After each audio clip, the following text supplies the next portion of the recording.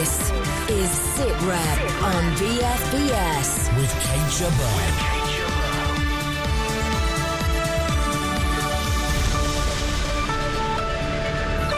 RAF Typhoons take on Russian bears while Fallon takes on Putin. And does the Russian leader plan to invade the Baltics?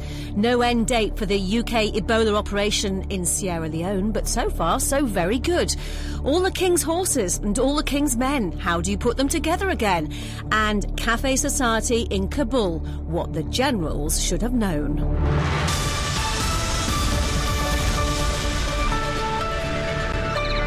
The Defence Secretary is warning that the Russian president may try to destabilise other former Soviet states. Michael Fallon thinks President Putin could use the same tactics in Latvia, Lithuania or Estonia as he has in Ukraine. And he's urging NATO to be ready for any Russian aggression. Well, BFBS's defence analyst Christopher Lee is with me. It's not gone down well with the Russians, has it, this kind of statement? They are really, really poked off about this. The Deputy Foreign Minister, Alexander Lukashevich, said that Mr. Fallon's words were beyond diplomatic ethics, and they are, as you know, the Russians are experts at diplomatic ethics, and said that the Kremlin's going to find a way to react. And this is the way one would expect them to say this, but let's have just carefully what actually Michael Fallon was saying. He was saying that that Putin is something else. This is not normal diplomatic ethics, what's going on in Europe at the moment, and he wouldn't be at all surprised if President Putin started to put pressure on the Baltic states, the three countries of the Baltic states, and in particular, although he doesn't say this was what was behind from the briefings he was getting. Estonia would be a target, and that the Russians had already moved up to about 30,000 troops quite close to the Estonian border. Now, they're not going to invade, but it's a further pressure. In the meantime, he's looking back at Eastern Europe, and he says the real next target for Mr. Putin could be Moldova. Why would he be saying this, Christopher? Why would Mr. Fallon be saying this? Is because he's had 3 or 4 briefings in the past 48 hours, which increasingly show that Mr. Putin has ambitions which they hadn't worked out before. Mr. Putin is not looking for controlling the whole of Russia. That's the whole of Europe. That's the latest thing. What he does know that he can do is to have in not necessarily his name, but he can have that bit of eastern Ukraine, which now even people in NATO or certainly in the EU think is almost inevitable. So do you think he wants to really invade the Baltics? No, I mean, from what I've heard so far, no, he doesn't want to invade the Baltics. So what you get out of this is the very old-fashioned style of European politics. You put pressure on NATO, on the EU, and these are public bodies inasmuch that it shows the weakness in them when they can't decide what to do about it. For example, at the moment they are producing more sanctions, right? And you see sanctions are working because the economies of Russia and its friends are going down. But not changing policy. But they don't change policy. They're still there. And so he is saying that all the things that you're trying to do, we are just going to step up more pressure, and it will start to show your own electorates, and we've got 2 years of massive elections going on in Europe, your own electorate will start looking around at your leadership and say, where's the strong leadership that we were promised? It's not there. What do you make of the reports of Russia, for example, flying yet again a couple of planes, a couple of bears close to the Cornish coast? Yeah, they're close to the Cornish coast, but they're not actually in airspace, British airspace. And so what happens, you send up a couple of aircraft just to make sure that they don't. What do I make of that? Well, it's where they were. Normally these things come through from the northeast, and they come through from the Kola Peninsula, and the Kola Inlet, for example. Now they're making round trips. They're going down as far as the Bay of Biscay, Portugal. Some are coming back on the Atlantic run, where they used to come back through. So is it a deliberate detour then? It's deliberate detour. It is showing that they can do it. I mean, for example, the other day there was a Russian vessel in the Channel, and the Navy had to get a destroyer out there to escort it up. I mean, it wasn't going to do anything, just escort it up, make it aware. And 2 things that happen. One, it shows that the Navy's only got 1 ship to do it. Second thing with the aircraft is that these guys are sort of poking fun of them to some extent, and they're saying, this is your response time. If we were doing this for real. It's kind of quite a good test of British defence capabilities, isn't it? The RAF love it. I mean, the RAF love it for two reasons. One, it shows you how good they are, and sometimes they get airborne, within seconds, and that's it. And the second thing, of course, is at a time where we're heading for defence cuts, maybe the RAF says, you need us, baby, you need us.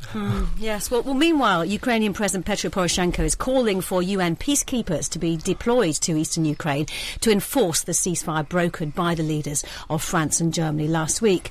Michael Bocherkiw is spokesman for the Organisation for Security and Cooperation in Europe, the OSCE, special monitoring mission to the Ukraine, and joins us now from Kiev via Skype. Good to speak to you today. Is the ceasefire holding? Well, good to be with you as well. What we're reporting is that there have been quite a few ceasefire infractions, most notably around the city of Debaltseve, also in Donetsk, and about 20 kilometers east of the port city of Mariupol. We do still maintain that the ceasefire is largely holding, but there are those exceptions.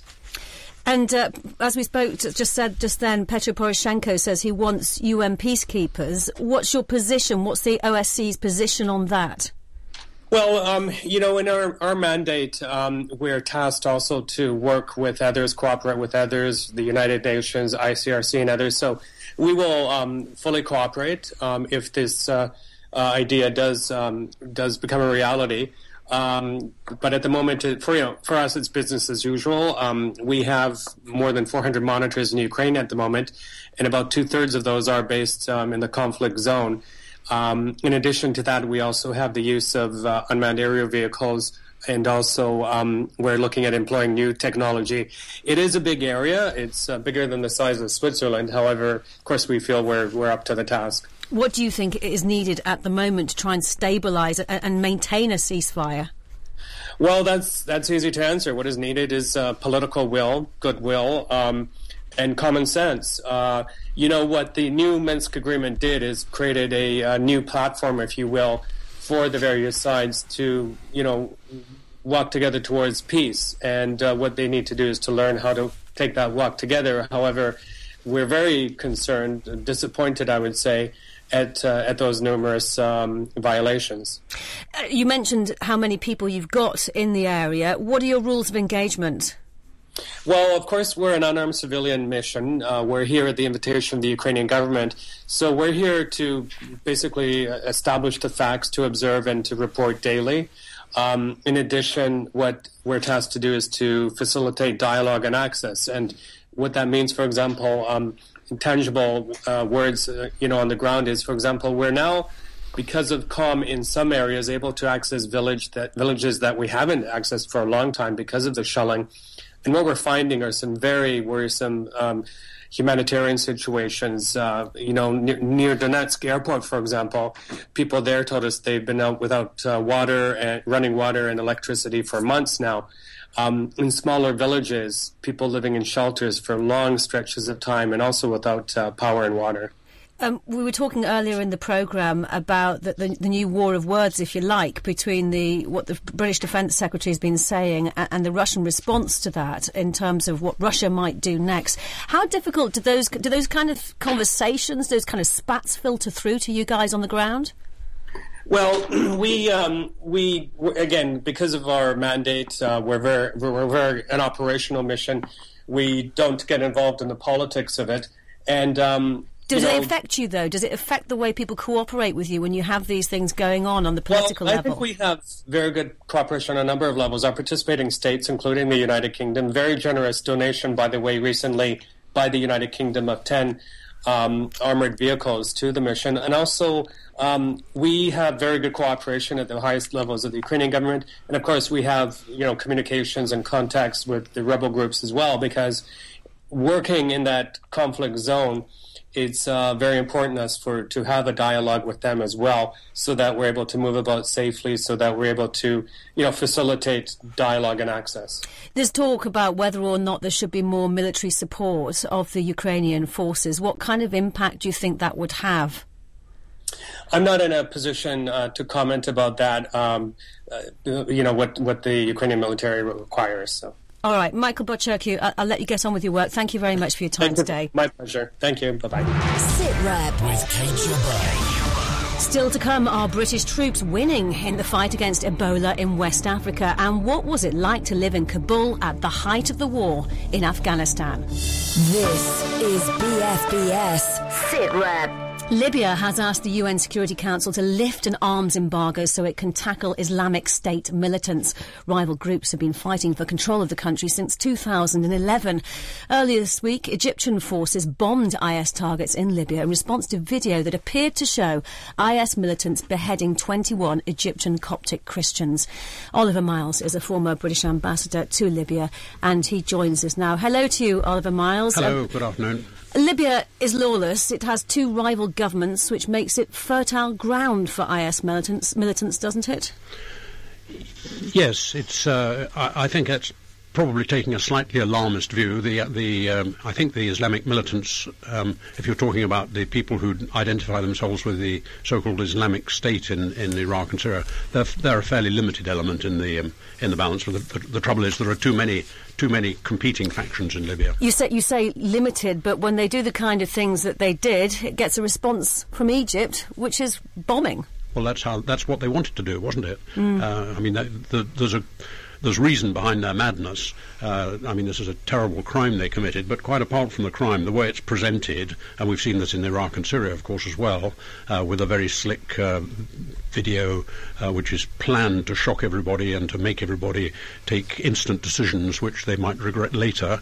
I'm afraid that's in danger of carrying the day, and it's governments have to think hard before they respond in the way that the terrorists want them to respond. It all seems a long way from what David Cameron and Nicolas Sarkozy envisioned at the time in 2011. As a former British ambassador to Libya, probably extremely frustrating for someone like you. Yes, it is frustrating. I mean, nobody, of course, can foresee the future, and nobody could at that time. I mean, the nearest I would claim to have done in foreseeing what's gone wrong is that I remember saying very clearly at the time of of our decision to support the revolution in 2011 that one of the reasons against that was that nobody could tell what the long-term political consequences of that would be. And I think that's something one always has to try and think about.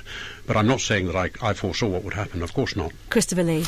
Oliver, it strikes me that with quite a lot of requests and demands and opinions that say, look, somebody ought to get involved and help out in this, apart from the Egyptians and what the Egyptians did, you can't normally intervene unless there is an established, even if it's threatened, form of government, can you?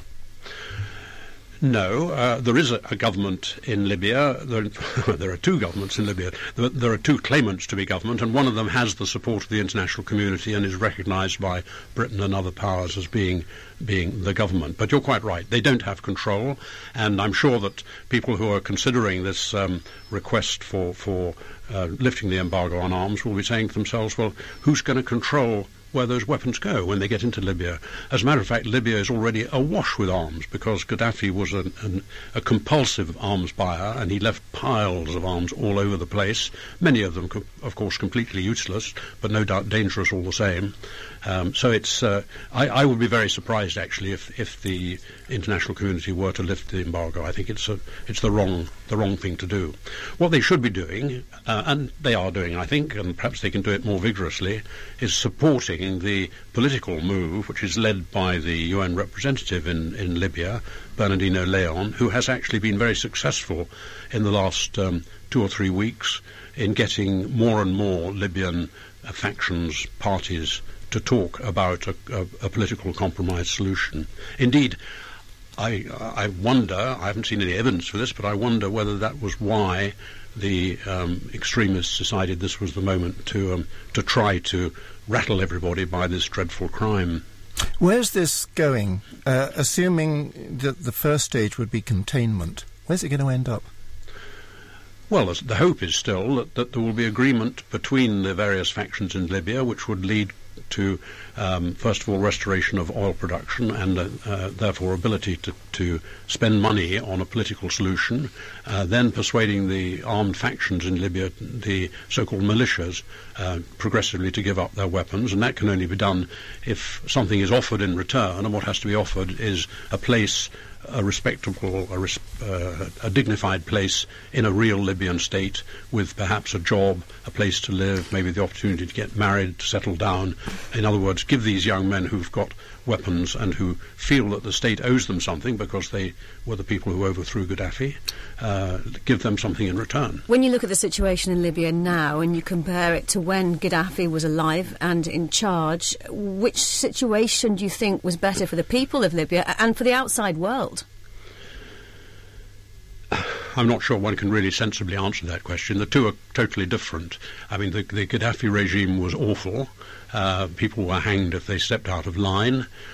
He had a record of interfering outside his own borders in all sorts of dangerous ways. Less so in recent years. He'd calmed down. He'd seen the dangers of the past, the course he'd been following in earlier years, but there was no guarantee that he wouldn't revert to his more dangerous customs. Now you have a completely different situation where there is insecurity, fighting, and loss of life as a result of that. Don't let's exaggerate. When we talk about Syria and Iraq, we're used to talking about tens of thousands, hundreds of thousands, maybe even millions of victims. In Libya, you're talking about the high hundreds or the very low thousands. So it's not anything like the situation that exists in Syria or Iraq. All right. Oliver Miles, thank you very much for your time today. The Defence Secretary says the fight against Ebola in Sierra Leone is being won, partly thanks to British troops and the Royal Fleet auxiliary ship Argus. Michael Fallon was talking during a visit to the 750 UK personnel deployed there since last autumn. Mr Fallon said Argus will be leaving soon, but her capabilities will remain. The helicopter lift will now be provided in future not by the Merlins, but by civilian helicopters. And the additional medical facilities available inside Argos can be provided now onshore as well. And he met British military medics treating Ebola patients at the Kerrytown Medical Centre. This is the front line here, and what's come over very strongly today is that the local communities now get this. They understand the dangers, and there is a lot of effort now going into forensic tracing of contacts where there are suspected patients, and it's much more methodical now, the work in getting this disease under control. Well, a little earlier I spoke to our reporter Charlotte Cross, who's in Sierra Leone. So in Moyamba itself, there's a small team of Army and RAF and DFID working together, living out of a small fob, and then they are helping to coordinate the NGOs here working out in the district, and they have had some success. Only 4 households are now in quarantine in Moyamba. That's about 30 people, and there are no actual cases of Ebola being treated here, although there is a treatment centre that's been built by the Royal Engineers. There aren't actually any confirmed cases in there at the moment, so that's good news. But the worry, of course, is that there are cases out there that are not being reported for cultural reasons. People want to bury their own dead because they don't want them buried in body bags. Situations like that mean that some cases could remain hidden. So it does seem, Charlotte, the operation has some way to go. Any idea how long it's going to last and when it might end? Well, no, and Michael Fallon on his visit the other day did say that there is no time frame for this operation, so he has no end date in sight. I think he has an end date for RFA Argus because she's been deployed now for almost 6 months in total, so she might well be going home soon.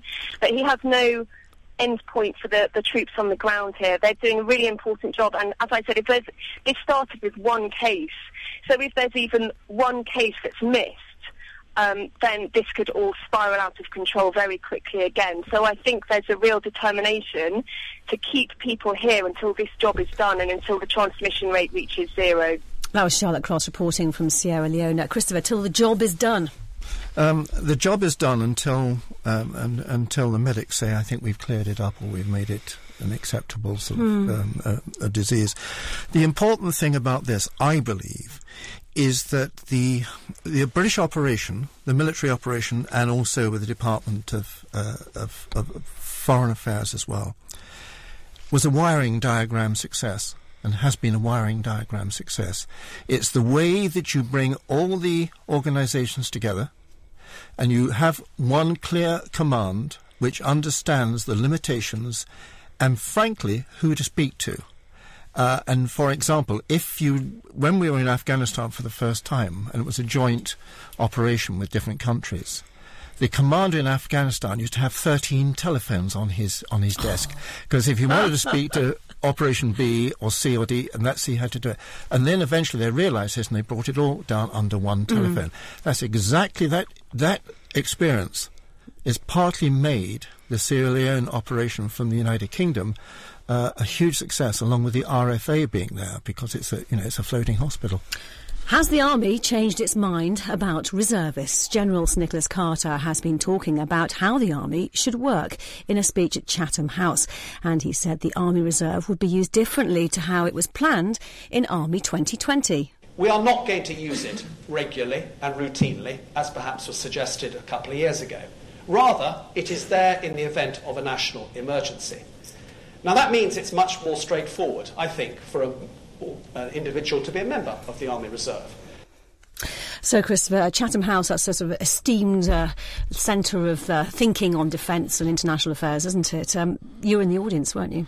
Yes. Why do you say it like that? I'm always very disappointed sometimes at places like Chatham House when you think you get somebody stands up and says, "Tell me, General or Admiral or Air Vice Marshal or whatever, there are only 6 6-inch guns left in the Navy. Now, why is that?" You miss the big stories. Did you get questions as blunt as that? You get questions as stupid as that. I usually get people, when I see these things, it's usually people trying to ask the most difficult to understand question that you need a degree to answer in the first place. I watch these guys week in, week out. They stand in front of the mirror at home when they're shaving, and they rehearse the questions. They're rubbish. Let's put this in some context. Nick Carter, Apologies General to Chatham Carter, House there. Love you, lovely. Especially not your fees though. He was the guy that designed the new army. And now he's the Chief of the General Staff, and it's his job is to put into operation what he designed. And this is quite unique. So listen to what he says, because here's the fella that was setting up. Now, on reservists, for example, still he believes in a population of 60 million you can get 30,000 reservists. A lot of people say you can't, but he's putting them into a training role. He has two big problems, actually, once you get over the numbers. One is that the employers are now saying we're not so sure. At one time, they used to say, yes, I got somebody in the TA, send him off, drive up and down the M11 over the weekend, and he comes back a better guy. But the biggest problem, interestingly, they can't get officers. They can't get people who are willing to give the time, the commitment to be part of the officer corps. But the main thrust of what Nick Carter was saying is that his priority is to restore the readiness of the army.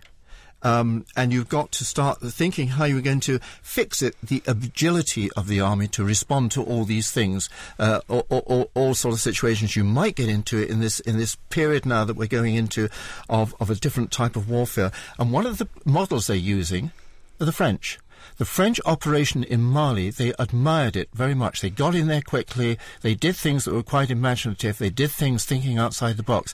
And he said we've got to do far more about that. But he still says that the big division, the division has still got to be the lowest formation for war fighting, but it's just got to be better at it.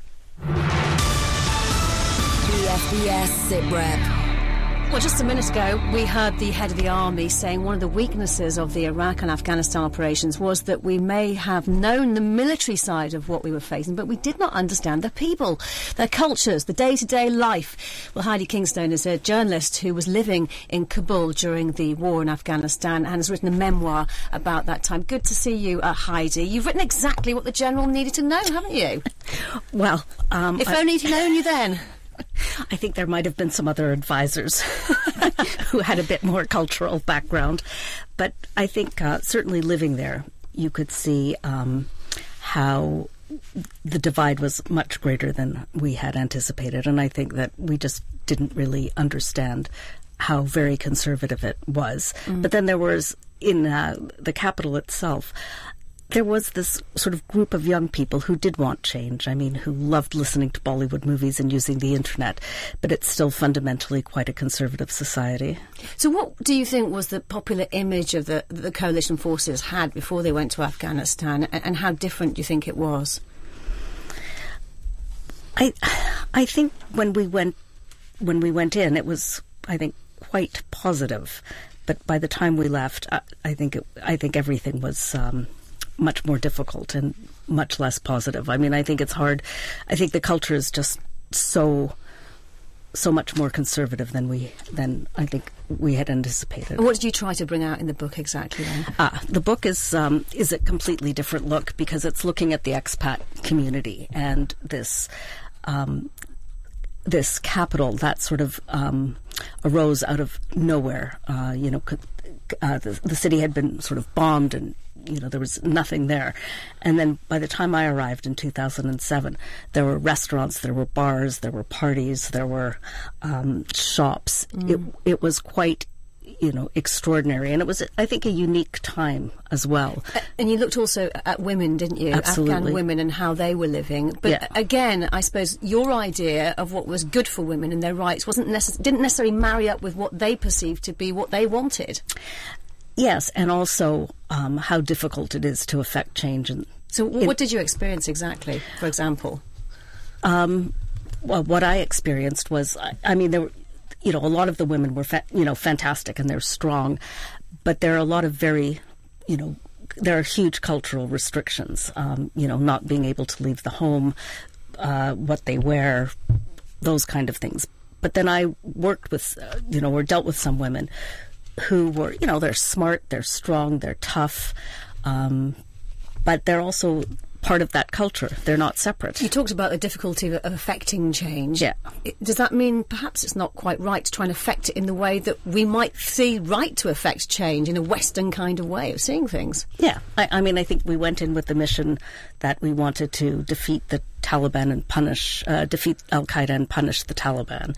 And then it turned into something that was remodeling Afghanistan in sort of our own image, which was, I think, in retrospect, something that was never going to happen. Christopher? It also strikes me that when the general, for example, we drilled children Nick Carter, was saying that one of the weaknesses is that you go to war and you know about the capabilities, military capabilities, you don't really know about the culture enough, you don't know about the people enough. You've got to keep, really, what you're doing, or what you did, you've got to keep it going, haven't you? Because this is evolving now as a consequence of that war. And so what the General learned, say, from your book, if he'd read it, let's say, 2 years ago, is not what he needs to know for the next war. Yeah, and I think that there are people who are truly Afghan experts. I mean, I was somebody who was more of an observer, who understand the culture and the sort of tribal conflicts, and of course, the corruption that I think is the cancer at, the base of the society, which doesn't look like it's getting any better, and just how resistant people are, especially to change for women. Do you think you'll be going back, Heidi? I would love to go back, but... And do you know people who are updating you on how things have changed since you've left, since you've written the book? Yeah, because I think that the security situation is much more tense. I think a lot of foreigners have left. I mean, there's so many, our eye is no longer on Afghanistan.